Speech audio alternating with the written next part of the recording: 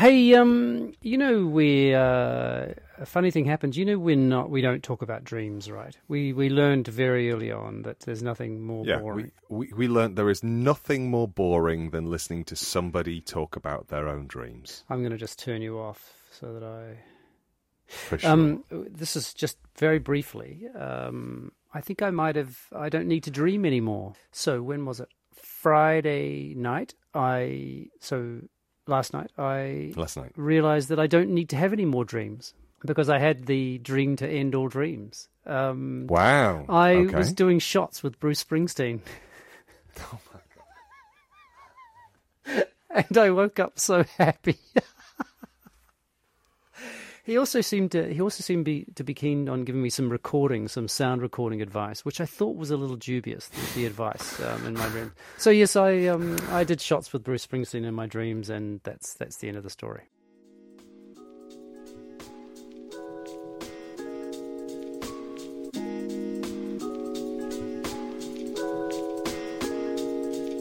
This is a podcast in which two friends talk about the pleasures, absurdities, and imperfections of being human. I'm Simon Ellis. And I'm Lee Miller. Welcome to Midlifing.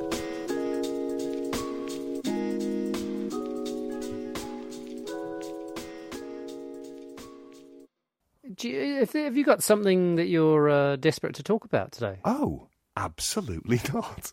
I've got nothing. I come to you with a head like a hollowed-out cantaloupe. Because I've got a couple of... just hit me. Hit me with your best shot. Birdum. Oh, that sounds like a heavy thing. Yeah, it was actually something that Finn told me a story ages ago, and it was quite an interesting conversation I had with him, and I thought that it's something that happened at school and how he dealt with it, and it really made me curious about what you would think about the situation. Shall I tell you about it? Yeah, for sure. So it was in the classroom. He overheard a colleague, a peer, a classmate, say quite simply that gay men are disgusting and gay women are hot. And so just to drop that straight in there. And Finn said, that's homophobic. And my question is not about I don't think you and I would have particularly, the sort of dickishness of it, or the absolutely kind of the sort of implicit violence, you might even say, of it, is we could agree on that, right? But my question really was, and it was a question that Finn and I talked about a lot, was how is it to respond to that? And is there any way that an opinion that you could even imagine that saying something to a situation like that could change someone's opinion?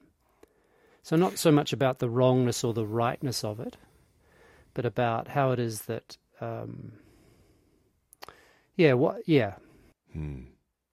So I'm going to occupy. I'm going to occupy the position that you usually occupy. And I'm going you mean sitting on the fence? Well, no, not sitting on the fence, but I'm not going to immediately leap to kind of like some this is how he should be schooled. I think what Finn did was textbook perfect response. To say that's homophobic. You call out the behaviour and you just leave it at that. Because what you do is you mark the moment. It allows Finn to walk away from that exchange without feeling in any way, shape or form implicated in the assertion that's being made.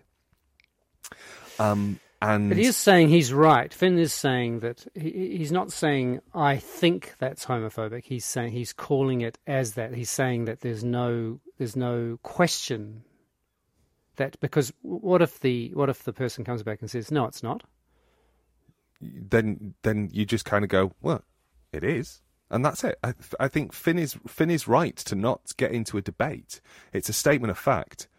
To say that a protected class of people are disgusting is hate speech. Full stop. Yeah. It's not debatable according to the 2010 Equality Charter or whatever it's called. Equality Act, you know the one that lays out what the 2010, that lays out protected characteristics within UK law. So kind of from an empirical perspective, to say that is homophobic is factually accurate. It would be held up in a court of law, sort of thing. I mean, it wouldn't be, because we know that the legal system is problematic.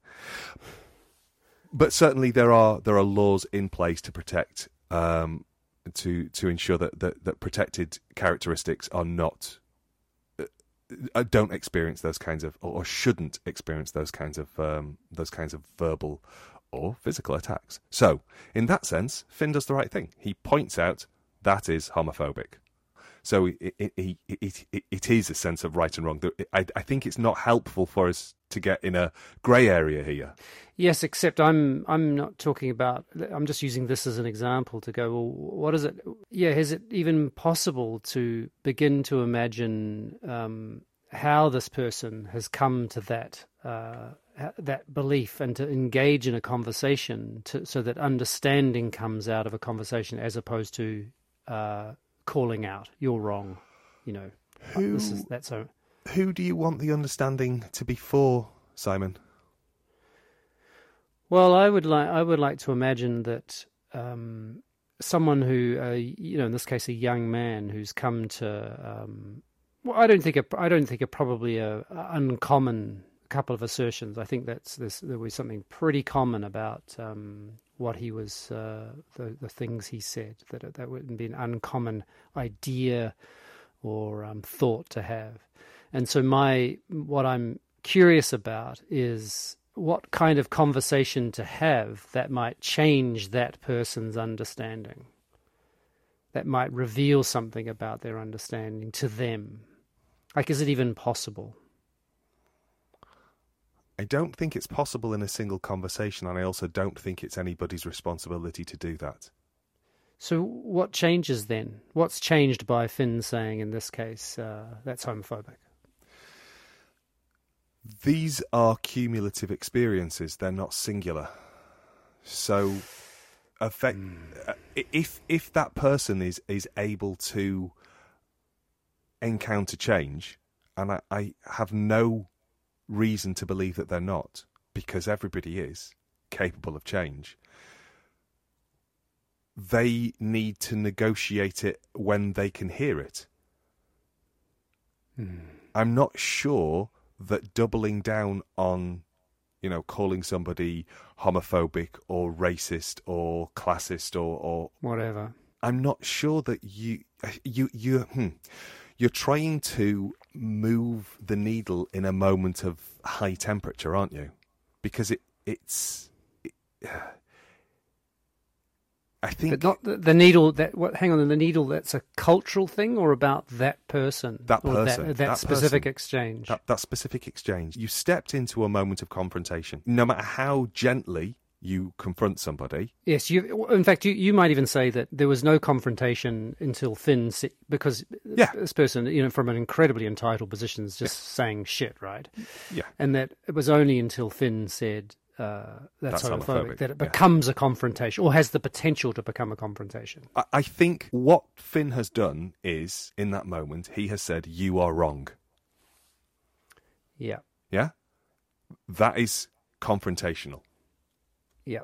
Absolutely the right choice. There's no critique about the fact that it's confrontational, but it is a moment of confrontation. So, Finn has contributed to turning the temperature up.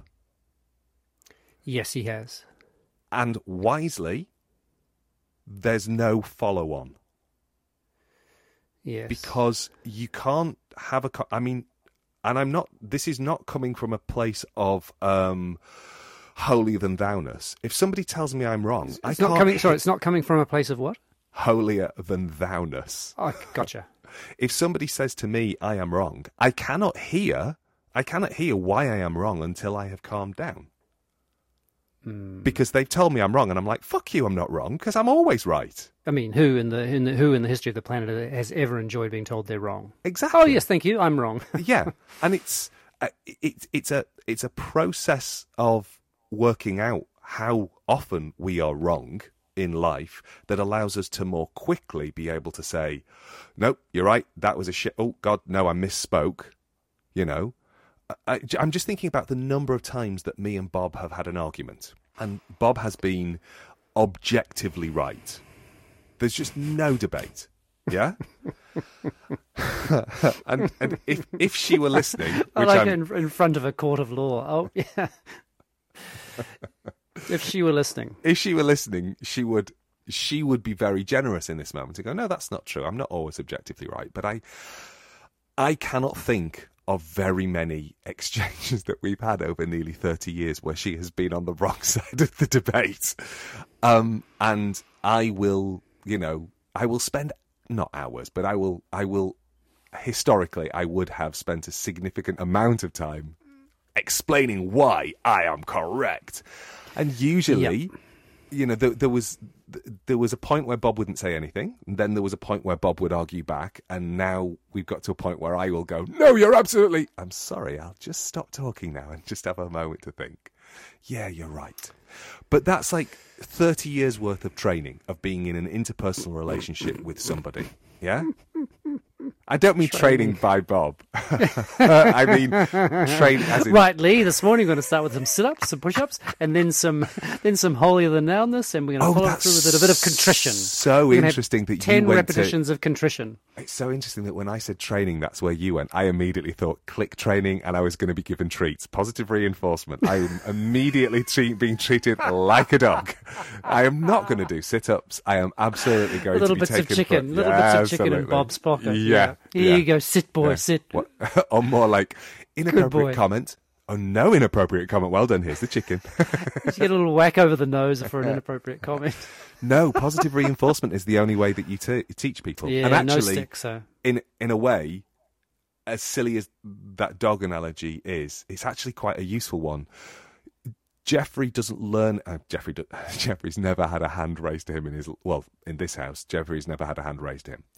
So Jeffrey would not learn by being smacked. Jeffrey doesn't learn if you shout at him. If you don't do that. I mean, he just looks at you and goes, "What?" You have to draw his attention away from the thing that he's interested in and tell him how clever he is for coming to see you. Yeah? That's how Jeffrey works. And I think that human beings are no more complicated than dogs in that respect. So what you are saying is that Finn should walk around school with little bits of chicken in his pocket, and then... But I don't see... So how is saying, in this case, you're homophobic? Well... I guess the training thing is, I'm not sure. I don't like the word in this context or the analogy in a way. I was talking about me. I absolutely was talking about me. I know. We're being slightly facetious anyway. But there's also something about, I guess I'm thinking about, this is where it's dangerous ground in a way from my perspective, because it's still coming from the position where I think what's right, in the sense that there's an opportunity. How is it that this young man might start to think about the world differently? And maybe what I think you're saying is that Finn saying that's homophobic is enough. Yes, because I think I'm hearing it feels like there's a contradiction in your anxiety. That you don't want to train him, but you want his behaviour to change. Yeah, that's what I mean. There's something that absolutely there's a contradiction. Yeah, that feels contradictory to me. Either we go, actually, we don't need to worry about change. No. That was my no. I want to. Sorry, it's definitely there's contradiction. It's something about the word training, which I think is weird. I know, but I think actually at the heart of the question has been a sort of a sense of contradiction that you want to resist the idea of. You don't like training. You want to come into a conversation, but you still effectively want that person to change exactly. in a way that will satisfy what you need from them. You're not going to accept that his perspective might have validity. No, that's not the case at all. I'm more interested in him in understanding the validity of his position. Right? So No, that's you what totally lost me. You want to understand the validity of homophobia. That's what I just heard, and I'm sure that's not what you mean. Well, I'm just saying he's got there, right? He's got there. He has this thought. He has these feelings and these experiences. And what I'm trying to say is that how is it that I might come to understand that, so that there's some sense of, and again, I'm not saying that it's right, but I want to know what kind of dialogue I could be in with, or how to shape a dialogue or a conversation with a person who has that kind of thought or that kind of feeling, such that it doesn't just become a kind of calling out of the behavior, that there's more to just saying you're wrong. Still not getting what you want from the end of the conversation, though. Or a conversation.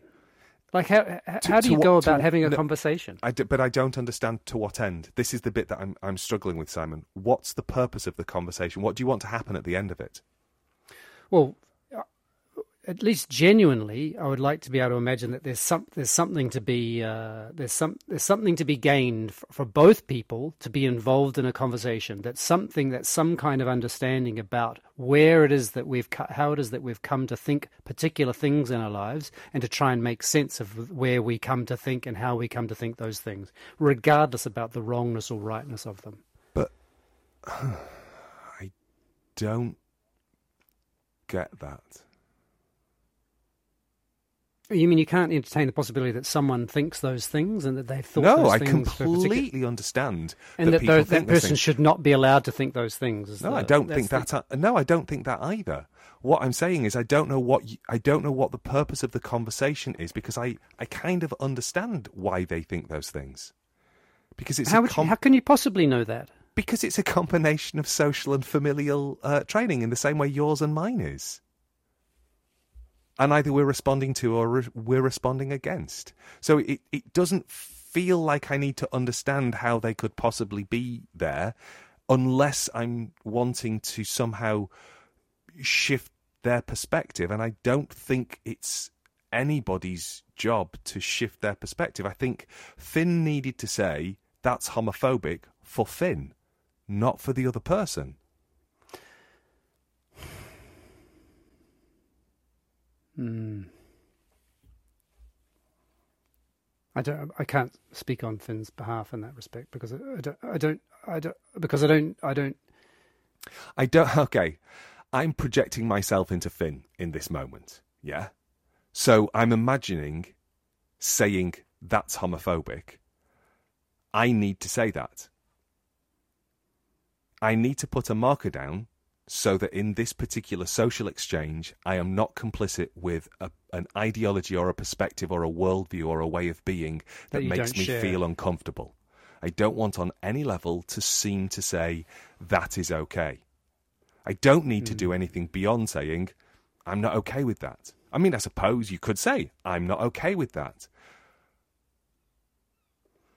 But I'm again, I'm not disagreeing with that. I'm not disagreeing with that. Yeah. I know that I don't know. I think that the pause is that we're encountering my apparent intransigence, that I don't want to get into a conversation with this imaginary person. Or in this case, it's a real person, but who we're imagining. We've made imaginary. But where I'm trying to ride that paradox, and it is or contradiction, as you rightly said, which is that I think something's gone wrong, right? I think something's gone wrong in the sense that here's a young man who's, even if it was just outrageous bravado, or a way of how do you say, trying to get a rise out of people. Like, he just might have been shit stirring, right? Mm-hmm. Yeah.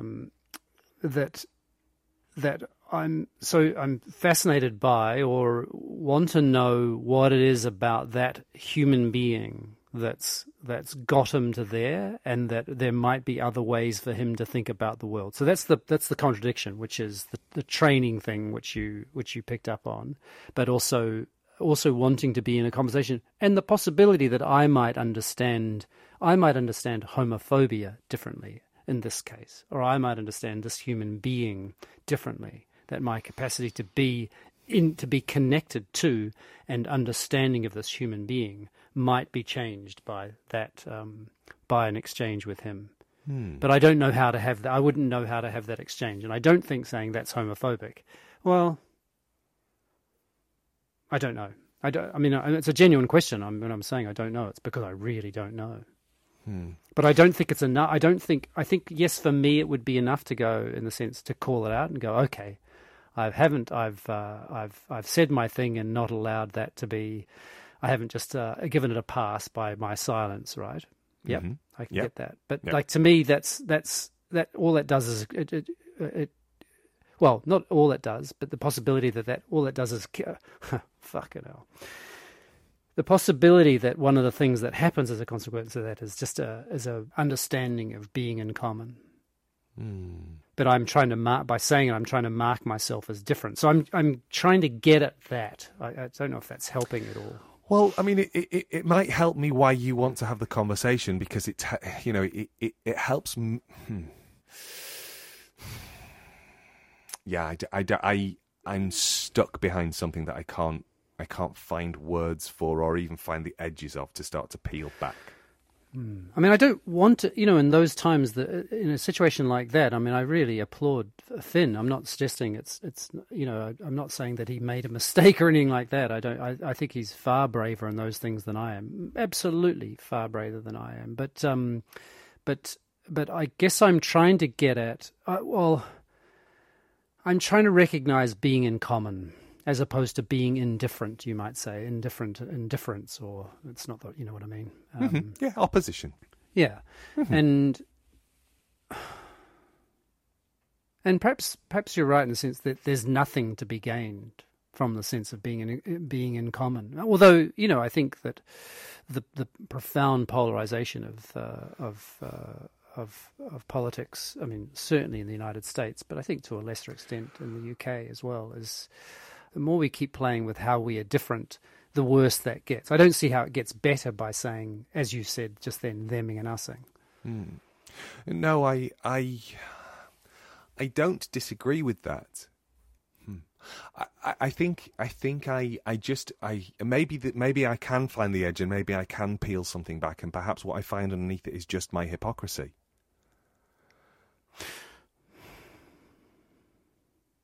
In that, in that I understand what you're saying, and I agree with you, and I think theming and using is really deeply problematic and continues to just create these horrifying rifts down which we fall, and perhaps understanding is what is needed. And we have extrapolated from a story from a 17-year-old. Sure. In a wider social context, which if we do cast ourselves back to being 17-year-olds, I remember being this is one of those. I remember being the subject of homophobic attacks, which is hilarious as a man who's never slept with men. But homophobia is not about where you put your dick. Homophobia is about when we encounter something which doesn't look like the version of masculinity which we think is supposed to be preeminent. Yeah. And by attacks, I just mean bullying. I don't mean. I've said this before that I've never had the shit kicked out of me, so it's not that sort of stuff. But there has been. I'm trying to remember who it was who wrote about it. Somebody wrote about it recently. Might have been Owen. Oh, what's his face? The guy who wrote Chavs. Jones? Owen Jones? Is that right? Yeah, Owen Jones sounds right. It might have been Owen Jones who he was writes in writing The Guardian. about it. But it might not have been him. It feels like the kind of thing he would have written about. And I don't mean that sounded dismissive and no, but he writes a lot about homophobic attacks. And, yeah. Yeah. And he was talking about this idea, or writing, somebody who I'm going to claim is Owen Jones, and there might be a link in the show notes if this conversation makes it into the edit. Well, it's the only conversation we've got so far. So but this bit, part of it. I suppose this part of it, yeah. Hell, we better start again now. But somebody was writing about the idea that, well, actually, homophobic attacks against straight men are something that we need to think about, not because they deserve more concern than homophobic attacks against gay men, but it speaks to the same problem.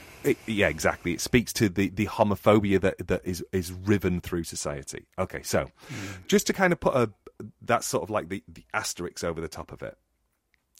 But I remember being 17 and being called a puff by people who hated me. And I remember being called a puff by people who didn't hate me.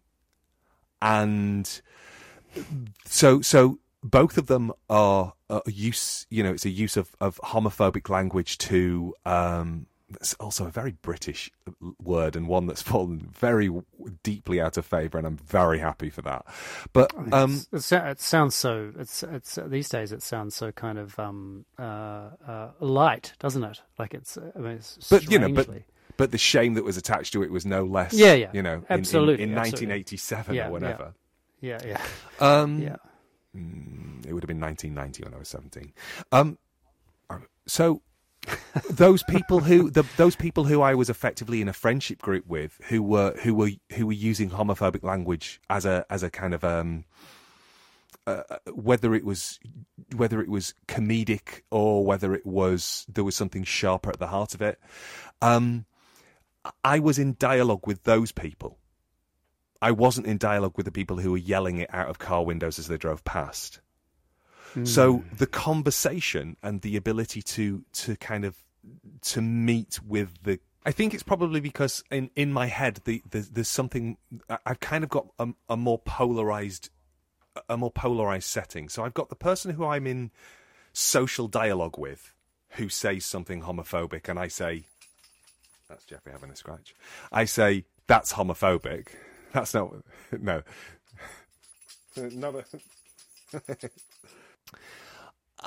So I think in my head I've kind of... There's something polarised that's happened. So I've got I've got the homophobe who I'm in dialogue with, and I've got the homophobe who screams out of the window. And I suppose what I'm saying is... I think, or what I'm starting to think is, the homophobe who yells out of the window... I don't know what the interface is. I don't know what the value is. I don't know what the possible outcome of a conversation could be. To teach me what? To teach me that person is so deeply uncomfortable in the world, whether that's through entitlement, whether that's through a feeling of abject loss of position, whether, there's all sorts of, sociological things that we could place on that.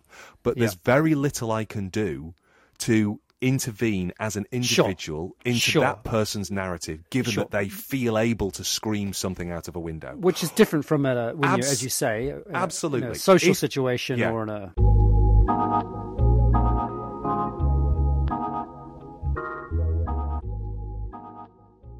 So that was a weird...